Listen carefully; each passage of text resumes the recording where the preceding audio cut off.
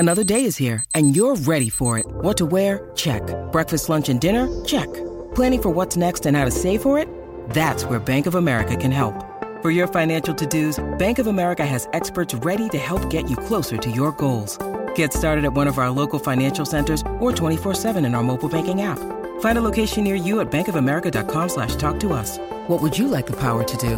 Mobile banking requires downloading the app and is only available for select devices. Message and data rates may apply. Bank of America N.A., member FDIC. When you need mealtime inspiration, it's worth shopping Kroger, where you'll find over 30,000 mouth-watering choices that excite your inner foodie. And no matter what tasty choice you make, you'll enjoy our everyday low prices, plus extra ways to save, like digital coupons worth over $600 each week. You can also save up to $1 off per gallon at the pump with fuel points. More savings and more inspiring flavors make shopping Kroger worth it every time. Kroger, fresh for everyone. Fuel restrictions apply. This is Optimal Living Daily, episode 1028, Practice the Stoic Art of Negative Visualization by Ryan Holiday of ryanholiday.net. And I'm Justin Malik, your very own personal narrator. I read to you from some of the best blogs in the world, and today is no exception. Ryan Holiday is a popular writer. He writes frequently about Stoicism and actually narrates his daily Stoic email meditations. So to hear him, you can check out the Daily Stoic podcast. Now I'm excited to read this article, so let's get right to it and continue optimizing your life. Practice the Stoic Art of Negative Visualization by Ryan Holiday of ryanholiday.net. A CEO calls her staff into the conference room on the eve of the launch of a major new initiative. They file in and take their seats around the table. She calls the meeting to attention and begins, "I have bad news. The project has failed spectacularly. What went wrong?" The team is perplexed. "What? But we haven't even launched yet." I know it seems strange and maybe even counterproductive to demand that employees think negatively instead of optimistically, but in business circles today, everyone from startups to Fortune 500 companies and the Harvard Business Review are doing this exact exercise. In a direct response to optimistic, feel-good thinking, these leaders are encouraging their employees to think negatively. The technique that the CEO was using was designed by psychologist Gary Klein. It's called a pre-mortem. In a pre-mortem, a project manager must envision what could go wrong, what will go wrong, in advance before starting. Why? Far too many ambitious undertakings fail for preventable reasons. Far too many people don't have a backup plan because they refuse to consider that something might not go exactly as they wish. In fact, I think more companies need a chief dissent officer, someone to shoot down the bad ideas that are blind spots and naive optimism too often obscure. They can catch us when we are puffed up with visions of our own greatness and preordained success. Remember Netflix's aborted attempt to split into two separate companies? Or when Google Wave was marketed as the next Gmail, only to be shut down in a little over a year? If only these great companies had stopped to envision the possible travails that awaited them, they might have been able to prevent them.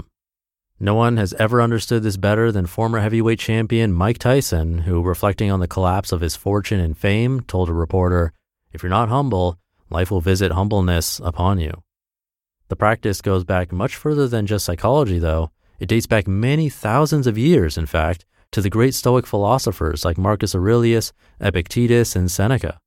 And they had an even better name for it, premeditatio malorum, premeditation of evils. A writer like Seneca would begin by reviewing or rehearsing his plans, say to take a trip, and then in his head or in writing, he would go over the things that could go wrong or prevent it from happening. A storm could arise, the captain could fall ill, the ship could be attacked by pirates. "Nothing happens to the wise man against his expectation," he wrote to a friend. Quote, "Nor do all things turn out for him as he wished, but as he reckoned. And above all, he reckoned that something could block his plans." End quote. By doing this exercise, Seneca was always prepared for disruption and always working that disruption into his plans. He was fitted for defeat or victory. And let's be honest, a pleasant surprise is a lot better than an unpleasant one.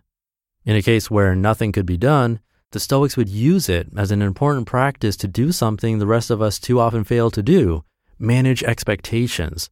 Because sometimes the only answer to what if is, it will suck, but we'll be okay.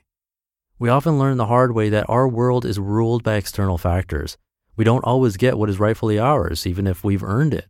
Not everything is as clean and straightforward as the games they play in business school. Psychologically, we must prepare ourselves for this to happen. If it comes as a constant surprise each and every time something unexpected occurs, you're not only going to be miserable whenever you attempt something big, you're going to have a much harder time accepting it and moving on to attempts 2, 3, and 4. The only guarantee ever is that things could go wrong. The only thing we can use to mitigate this is anticipation, because the only variable we control completely is ourselves. The world might call you a pessimist. Who cares? It's far better to seem like a downer than to be blindsided or caught off guard. If we have prepared ourselves for the obstacles that are inevitably on their way, we can rest assured that it's other people who have not. In other words, this bad luck is actually a chance for us to make up some time. We become like runners who train on hills or at altitude so they can beat racers who expected the course would be flat. Anticipation doesn't magically make things easier, of course, but we are more prepared for them to be as hard as they need to be, as hard as they actually are. You know what's better than building things up in your imagination? Building things up in real life. Of course, it's a lot more fun to build things up in your imagination than it is to tear them down. But what purpose does that serve? It only sets you up for disappointment. Chimeras are like bandages. They hurt when torn away. With anticipation, we have time to raise defenses or even avoid them entirely. We're ready to be driven off course because we plotted a way back. We can resist going to pieces if things didn't go as planned. With anticipation, we can endure. We are prepared for failure and ready for success. You just listened to the post titled, Practice the Stoic Art of Negative Visualization by Ryan Holiday of ryanholiday.net. That's an interesting one. I haven't heard that perspective before. If you're interested in Stoicism, you can hear Ryan narrate his Daily Stoic Meditations email. Just search for the Daily Stoic podcast to listen to that. But I'll leave it there for today. I hope you're having a great Thursday, getting close to the end of the week. And I'll see you tomorrow with a post from Tiny Buddha, and where your optimal life awaits.